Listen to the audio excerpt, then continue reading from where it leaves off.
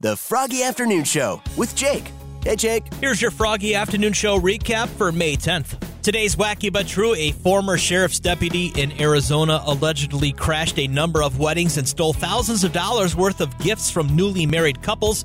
50-year-old Landon Earl Rankin was arrested last week for stealing thousands of dollars from couples on their wedding day. The Chandler, Arizona Police Department says Rankin allegedly crashed 11 weddings.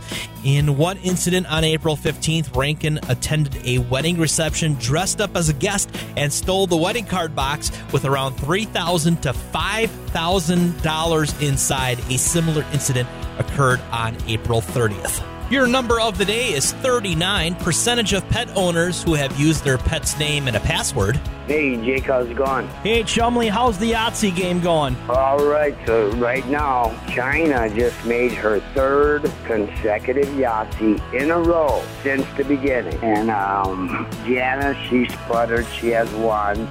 Mary has one, and Jody, Jean, and Eva have one. So if you're playing in teams, what does the winning team get? One team drinks, all the rest stand behind them. They don't just get the first drink, because that's really potent good stuff. They're hanging on to me.